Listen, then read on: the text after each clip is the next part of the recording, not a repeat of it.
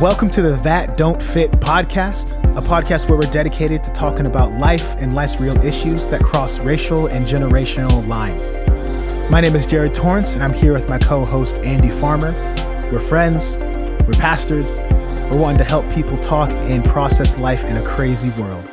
Welcome to the conversation. Hey guys, thank you for listening to the podcast. We really appreciate all the feedback we've gotten, all the likes. We've got 41 Reviews. 5-star reviews, yeah. man. We went through all of our family. We 42. We just got another one, even as we speak. They're coming in. Now's the time, folks. Yeah. The prize board is still up there. You can still get one.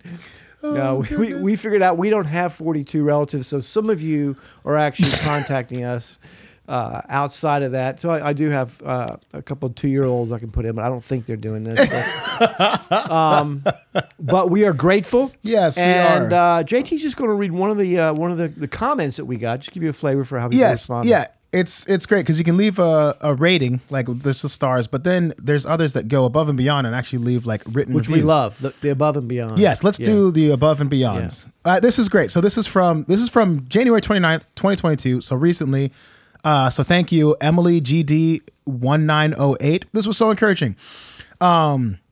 She says these guys tackle hard topics with grace and joy. Also, the episode about phones had me laughing so hard. This podcast has been one of my soundtracks this past 2 years of COVID, social upheaval, and renewed cultural awareness about racial justice. I have been able to process life more biblically through this podcast. And that last sentence, I think, is my favorite. To be able to look at life more biblically and process things as a result of what we're doing here is a gift. Yeah, that's great. Emily, thank you so much. One thing, that episode on phones. Yes. That was heartfelt. That was serious. You misunderstood it. So if you go back and listen to it, you recognize we were trying to communicate a serious and heavy message. Oh, my gosh. So anyway, thank you so much. So we're going to get started. I'm Andy. This is JT. We're going to do an episode today because JT is an angry man. Yes, I mean, actually, kind of. Yes, that's kind of exactly what's happening. Yeah, and it's late, and he's tired, and he's angry. So we're going to be... The topic today, for real, though, is the heart of anger. And there's a book... there's a book called... I was going to set you up really nice, man. Oh, do it. Go for it. No, now you ruined it. What? Now I'm angry. Well, Andy, there's a book that's going to help us. Good. Tell me about the book. I need to know. There's a book that came out, I think, just last year, right? I should have looked at this before. Flip. 2021. Yeah, so last year, released through Crossway by Christopher Ash and Steve Midgley. Christopher Ash is a guy who, he's done a lot of great work, but his commentary on the book of Job is absolutely phenomenal.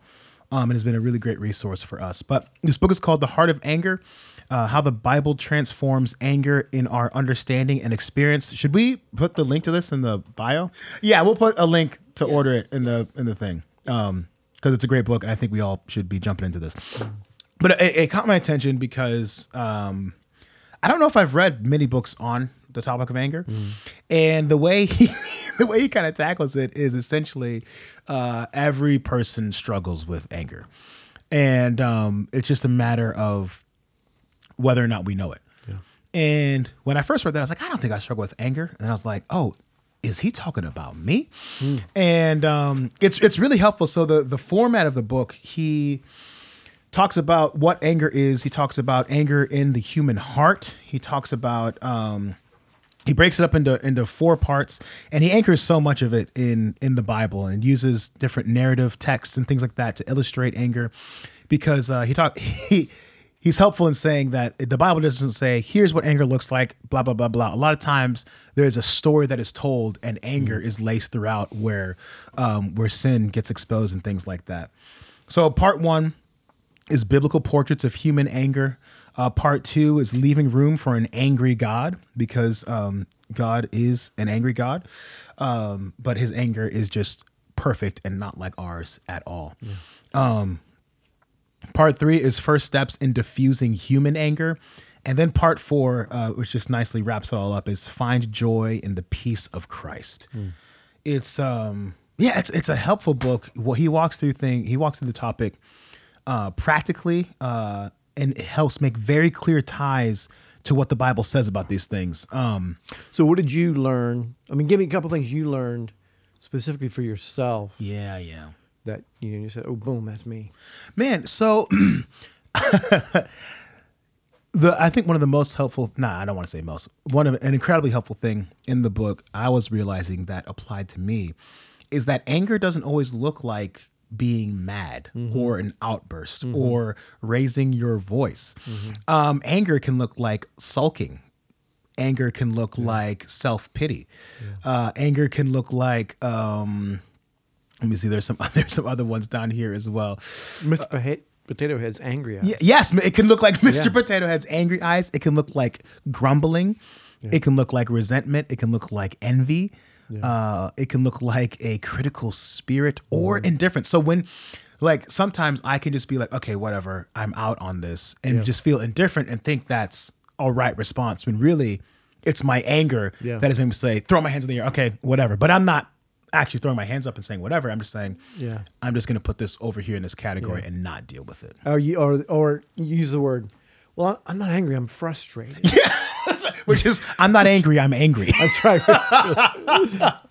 But so there's a quote here that I think is really, really helpful. He says, sometimes, even though anger is the dominant figure standing tall in the front row, all manner of others are hidden there as well. Look carefully, and we will find sadness, regret, shame, and despair tucked in behind. Yet anger is the loud one. So kind of almost on the flip side of what I just shared, oftentimes anger is the one that's expressed, but behind the anger are different emotions, just sorrow, sadness, disappointment, regret. And he comes pretty straight at us, but also doing so in a helpful kind of pastoral way as well. But he lets us know that, like, our anger only comes from us being upset that we're not God. Like the only reason we're angry is because everything's not under our control and things aren't going the way that we desire it to.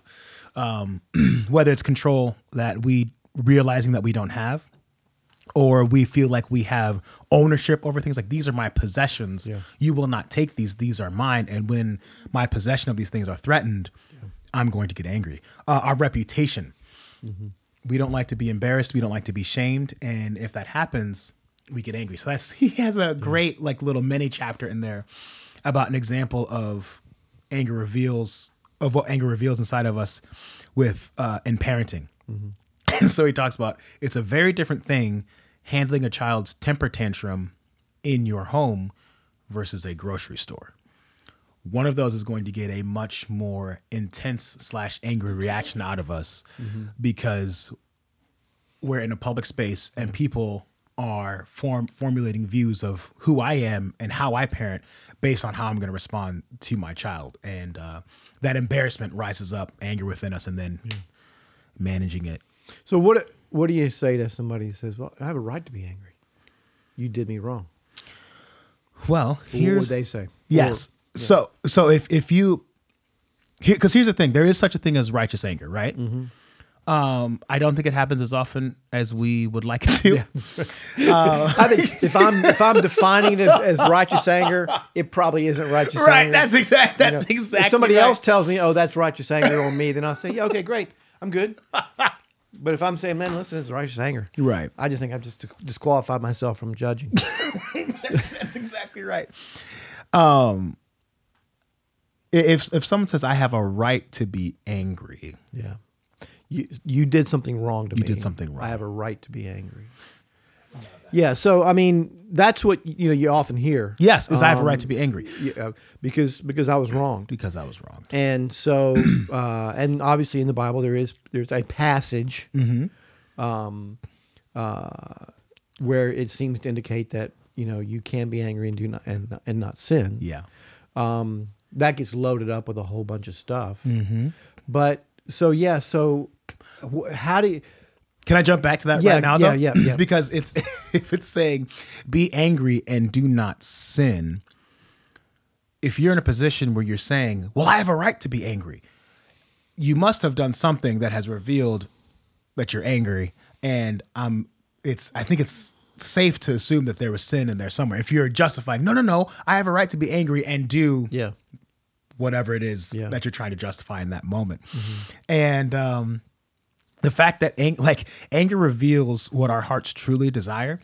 And a lot of times when we are responding in anger, there's a little bit of vengeance that is coming into place. There's saying, you've wronged me. I have a right to be angry so that I can wrong you, is typically how that ends up. And then there's that passage that says, vengeance is mine, I will repay, says the Lord. Repay no one evil for evil, but instead love them, and then you're dumping burning coals on their head. It's how that That translation, verse is it? Yeah. And so I feel like there's not there was a quote I read the other day. It actually wasn't from this book, but it talks about the anger of Jesus, right? And the anger of our God, and how his anger is so unlike ours because it's perfect. Like his anger cannot be sinful. And the only thing that rises up anger against him is when something wrong is done. He's so good, he's so holy, he's so pure, he's never going to wrong anybody. Yeah. And so he's actually the only person that always has a right to be angry when injustice or something is done. And then he says, we need to trust in the anger of God. Trust that God is angry at the injustice that's happening. Trust that God is angry that you've been wronged by someone. Legitimately, there is a wrong that's done. Christ is angry with you, and you can trust in his anger, and you can trust that eventually all wrongs are going to be made right, whether it's in this life or the next. Those things are going to be made right. And if we are happily submitting ourselves under the sovereignty of God and happily submitting ourselves under his righteous rule, we're going to be less angry because we're going to be trusting that his anger is going to get things done if we were truly wronged. Does that make sense? Yeah. I mean, I think about, the idea of righteous anger. I think, and you mentioned illustration, anger at injustice. I think, I think we could say, if I see injustice being done to someone, because that angers God, that should anger me. My emotion should follow after and mirror the emotions God would have. The difference is, of course, that I can't keep that anger. I can't act on it with justice, and I can't act on it with purity, and I don't have the right to exact it on my own. And so I'm dependent on God to do things. And so I think our ability to sort of hold to a righteous anger, I think it's even if it happens, I think it's a function of we have to do something with it because it will not stay righteous. Right. Yes. That's exactly right. We have to pray it into God's hands. That's we need exactly to act in ways that are pleasing to God. We need to trust God with it, but we cannot hold it and then start acting out of it as if we are righteous. Yes. And he has a chapter here that talks about self-righteousness and anger, and even how our righteous anger quickly slips into unrighteous anger because of that very thing. He says, when righteous anger, that's a sentence. When righteous anger slips into something unrighteous, it is always because I've smuggled myself onto the throne. Yeah. And instead of representing God, I have replaced him. Yeah. And so it's such a thin line of this injustice was done. I'm angry because of who God is and how that represents him and blah, blah, blah, and these kind of things. And I want it to be read right. And then instead of representing him, I want to replace him. It's I'm going to take these things into my own hands. Yeah. Well, James 1:9, we've actually used that verse, be quick to listen, slow to anger.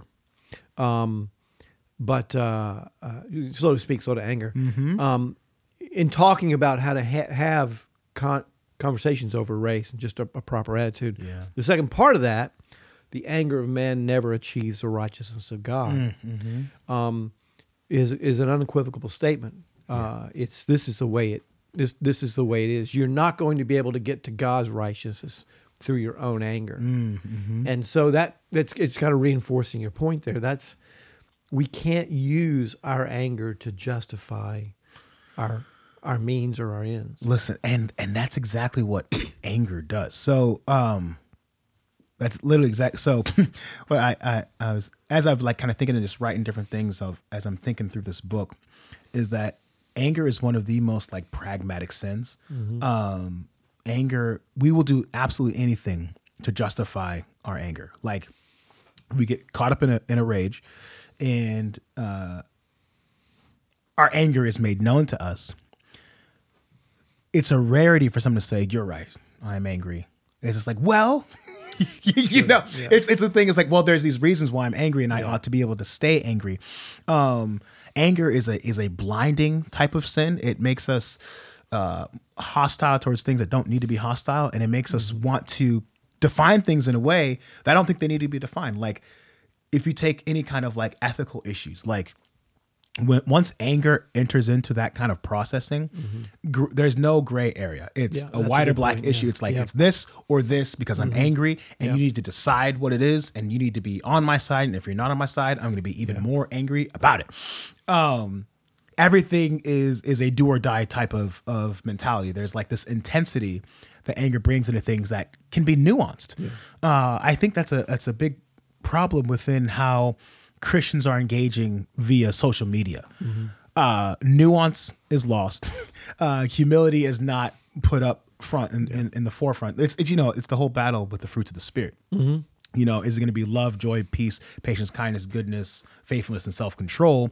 Or is it going to be fits of rage, jealousy, envy, strife, and covetousness?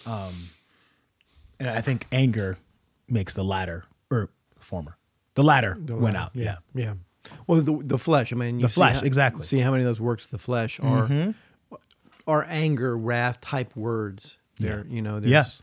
So it's like anger. Yeah, exactly. And more anger, and immorality, but then some more anger. Yes. Yeah. So you're dealing with somebody who seems to really struggle with anger. How do you help them? I would give them this book. This would be a really awkward Christmas gift to give someone. It's would be, yeah. I've been thinking about you. I think it's you would benefit. It's a stocking stuffer. I wouldn't make it the major gift. But you can. No, but someone who is really struggling with anger. I think anger is something we struggle with more because it's hard to identify. So I think I didn't want to do this, but I'm going to do this because the different parts of the book are so helpful. I'm just going to read through the chapters. So part 1 says biblical portraits of human anger. Number 1 is anger and the human heart, and number 2 is getting to the heart of anger. I think once we are able to like decipher and pinpoint triggers and different things that are getting us angry, we're going to be able to wrestle with those and take those to Jesus. Like it's hard to confess something that you don't know that you need to confess. Right. Yeah. And I think I honestly, walking in the light, I feel like we say this every podcast, but walking in the light is a necessity in the Christian life. So if you are struggling with anger and nobody knows about it besides like your spouse or your roommate or your family members, it's going to be hard to have people speaking into that, and it's going to be hard to kind of kill it. And I'm not saying anger is going to completely go away, but I think there's a joy in walking in the light and a grace that comes when you're walking in the light, when you're walking in humility. That's going to help you keep in check. Like, man, I got to follow up with so-and-so on how my temper has been this week and how my temperament has been. That can help. But also recognizing what it is, like what's upsetting you about your life or about what God is sovereign over in your life. What are you battling God with? Because that's where all the anger comes from, right? I think that's fair to say, is that our anger comes from our disagreements with how God's handling our life. I mean,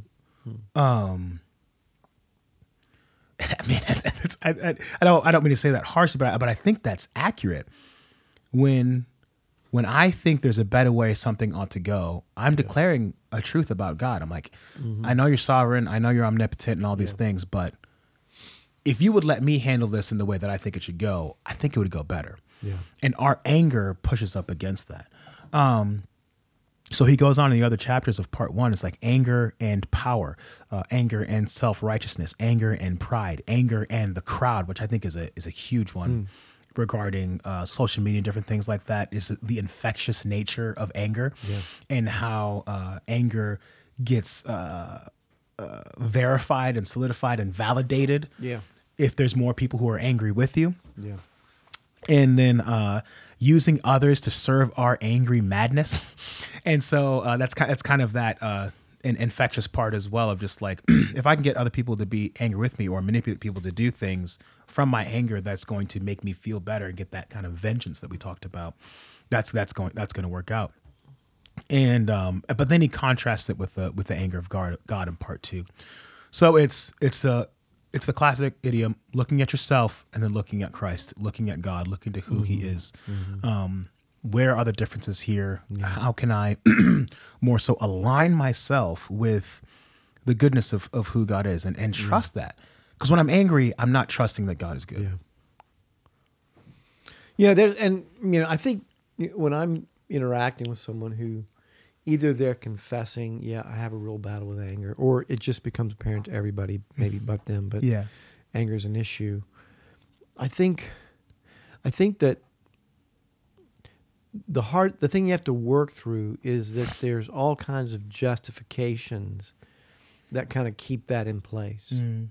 And we experience that, if you have if you and Bethany have a conflict, her pointing out logically that you're wrong. Yes. Look, here's the data. You're wrong. Does not make you think, that's all my anger problem. Yes. It just don't work like that. We'll hold to things, and chronic anger, I think, is the need to hold. That's why I think it starts to look like fear. When anger is really taking root in your life, I think it starts to reveal what you're afraid of, what you're scared. I'm scared I'm going to lose something. I'm scared something's going to be taken from me. I'm scared God's not going to be there for me. I'm scared. And so I think even Dave Pallison one time just said it. Anger is the flip side of fear. Yes. That they're intertwined, because it is a loss that I'm trying to protect myself from, either from attack or perceived attack, or because I'm not getting my way and I'm angry at the world because I'm not getting my way. So I think we have those kind of issues. Yeah, so this is why I love doing this podcast with Andy, because this is a man who just drips wisdom from his mouth. So let me read you a quote from this book. And you didn't read this book, right, Andy? No, I haven't. But look at this. Wisdom from this man. Okay, so this is from the book. It says, That's Palace's wisdom. I just stole it. Anger rarely travels alone. It can have so many different companions: depression, jealousy, anxiety, humiliation, and mostly fear.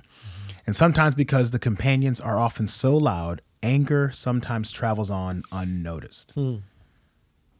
And as you were talking about the justifications, there's a quote right above it that says, as far as they can see, their struggle isn't with anger, but with all the people and situations that are causing them trouble. We can just justify it over and over and over again. It's like, well, because this, and this happens, I'm going to be angry. And you can see that life will always deal you those things. Right. So in one sense, I think anger can become a habit. It's the way I respond when things don't go well. It can happen to me driving down the road and somebody pulling in front of me, and I get ticked off, and I go from there, and I just learn to respond to things with anger, and it's actually it's a habit. Anger response, and I think we lose sight of that. And again, I think we need to expand what we think anger looks like. Like, sometimes I can really battle just discouragement and just being discouraged and just feeling low and feeling like, whether it's like, self-pity or different things like that, or just like, I'm not going full Eeyore on people, but there is like a legitimate discouragement. And I think it's from anger. I think that anger is tied to whether it's envy of seeing other people prosper and just do things like in a way that I wish I was able to do them, or whether it's feeling like I'm failing at whether it's my job or being a husband or a dad or things. Like I want to be a better of those kinds of things, but I'm angry I'm not performing at the expectations I set for myself, and then I just get discouraged. Yeah. So rather than just like taking that anger to God, it's like, man, why do I have these specific expectations for myself? It needs to be, all right, God, here's the skill set you've dealt me, dealt with me. And I need to accept that. And, with Paul, I need to say I worked harder than any of them, though it was not I, but Christ in me. Right. Yeah. And, I might say it like this, because I think we have to be careful that, okay, this Everything is discouragement, anger. Yes, Well, no, yeah. I think because there's remedies for discouragement that aren't confession of anger. oh, But okay, but I think that one of the things that I think we can say is anything like that, that's a comparative type sin, yeah. will eventually fester into anger if it isn't dealt with some other way. Yeah. I think it's because I think that's what ends up happening. It's not like, okay, you can be discouraged, right? That, you're trying to launch a ministry and it's not going well. And you can take that to the Lord and say, Lord, what are you doing here? Yeah. What do I need to do differently? What are you doing in my heart? Is this a wait and see? What is this? You can do that and never struggle with anger. Yeah, yeah. And actually find great faith. Or you can start to look at it and say, this isn't right, and I don't have enough resources, and it's other people, and these people won't follow, and I'm doing all I can, and I'm laying it out there, and nobody's following, and Yeah. and I think then anger takes over. So where discouragement had been, anger grows out of that, Yeah. like kind of like a bad seed plant out of something that. Yeah. So I think that's where I think that's what it is. You see that. Okay, this didn't start as anger, but Right, man, right. you let it go. And even as you're talking, I'm looking at and I think it's in one of the appendix of the book. He's got like an anger checklist. Like, Yeah. Am I exhibiting these types of behaviors, and is anger kind of insidiously sneaking through these things? And he's got resentment, bitterness, irritation. Oh, did I read this earlier? Grumbling, sarcasm, indifference, critical spirit, competitiveness, abuse, envy, hatred, quarreling, and sulkiness. Or Sulkiness. Sulkiness, man. Put that at the end of the list. Yeah. I thought I was good. I thought I was clean. None of those apply to me. And then you throw in sulkiness. Check. Oh man, got him. I'm a sulky. Oh, man. But The other thing too, I think, is when you struggle with anger, it can be very difficult to know the effect on other people. So one of the things that can happen with anger is it can become isolating. yeah. Because people don't want to be interacting with someone who either is angry or is prone to angry responses. And they won't necessarily reject you, but you'll just find that, they're not really going to come into my sphere. And they're certainly not going to be honest with me because they don't want to trigger anything. And so on top of, anger becomes isolation. You get this sense that nobody cares. Yeah. Yes. And now I'm all alone. Well, because you're driving people away. And people, and you can't blame that on they're not loving me. Well, I think there's a fruit that takes place in anger too, that if we're going to deal with it, we have to acknowledge the fruit of it as well. Yeah. In relationships, you see that with sometimes in marriages where you have an angry father or a husband or mom, where for her to get a handle on it, she's got to recognize my kids have adapted to my anger. Right. The kids just recognize when dad's here, don't mess with him. Yeah. And that affects relationships. Yeah.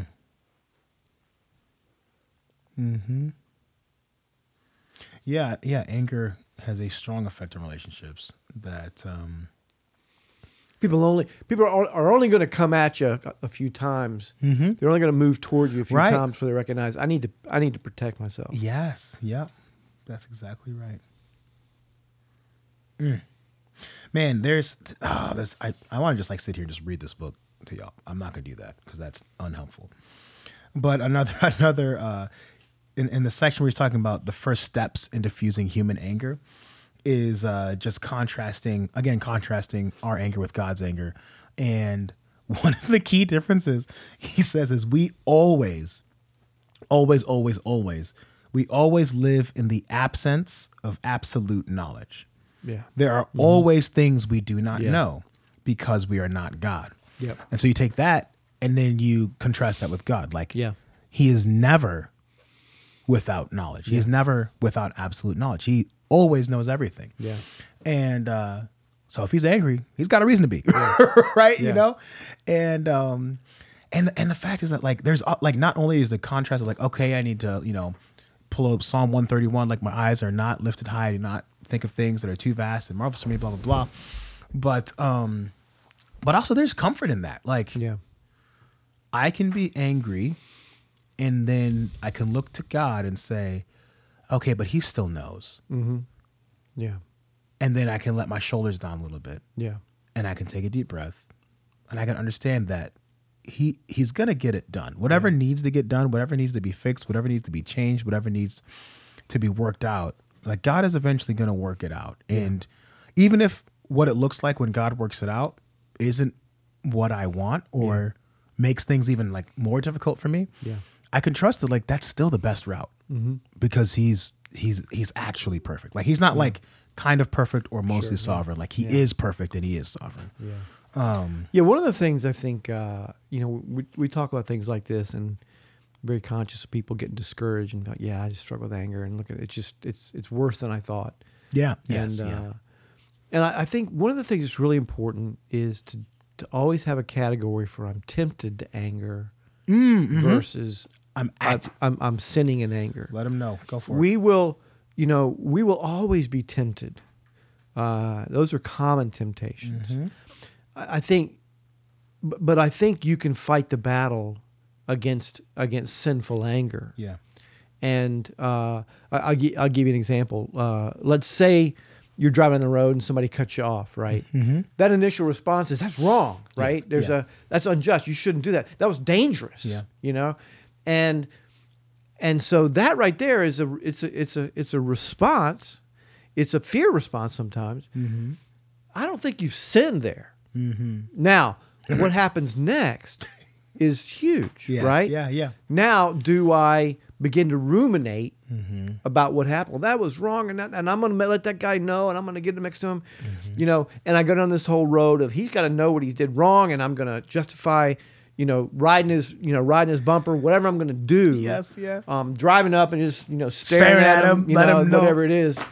And at that point, you've crossed over, But before that, there is a direction. The Lord gives you other directions. Yeah. You can say, well, Lord, thank you for not having it turn into an accident. Yeah. You protected me. You can go down the road of, well, you know what? Let me believe the best. Maybe he's got something really heavy on his mind and heart. Yeah. Let me pray for him. That's hyper godly. Well, it might be, but it also could be just if I struggle with that kind of anger, right. If I struggle with that temptation, let me teach myself to go right to prayer. Yeah. And not to just ruminating on what happened.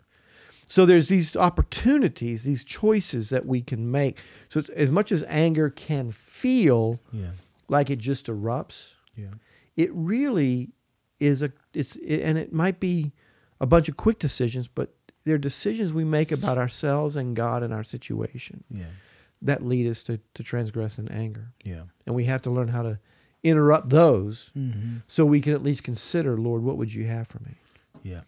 And man, sorry, even as you were saying that, it just launched I don't want to jump into a brand new like arena of this topic because I think we should start landing the plane a little bit. But like I'm just thinking of like situational things that happen before you return to your home. Like you're at work and your boss, you're like, your boss. Your boss. No, not me. I'm not your boss, but I know him. No, but like say you're at work and your boss is just having like, sometimes, you don't mess with the boss. Like he's having a rough day and he's harping on everything. He's having a rough career. Yeah. and sometimes you are the recipient of hyper unrighteous anger. Yeah. Right. And so you think you're doing all right. And then you're driving home and you get into the door and your roommates or your wife or whoever is there. And then all of a sudden you're just short. They're just like, how's your day? And you're just like, it was fine. Yeah.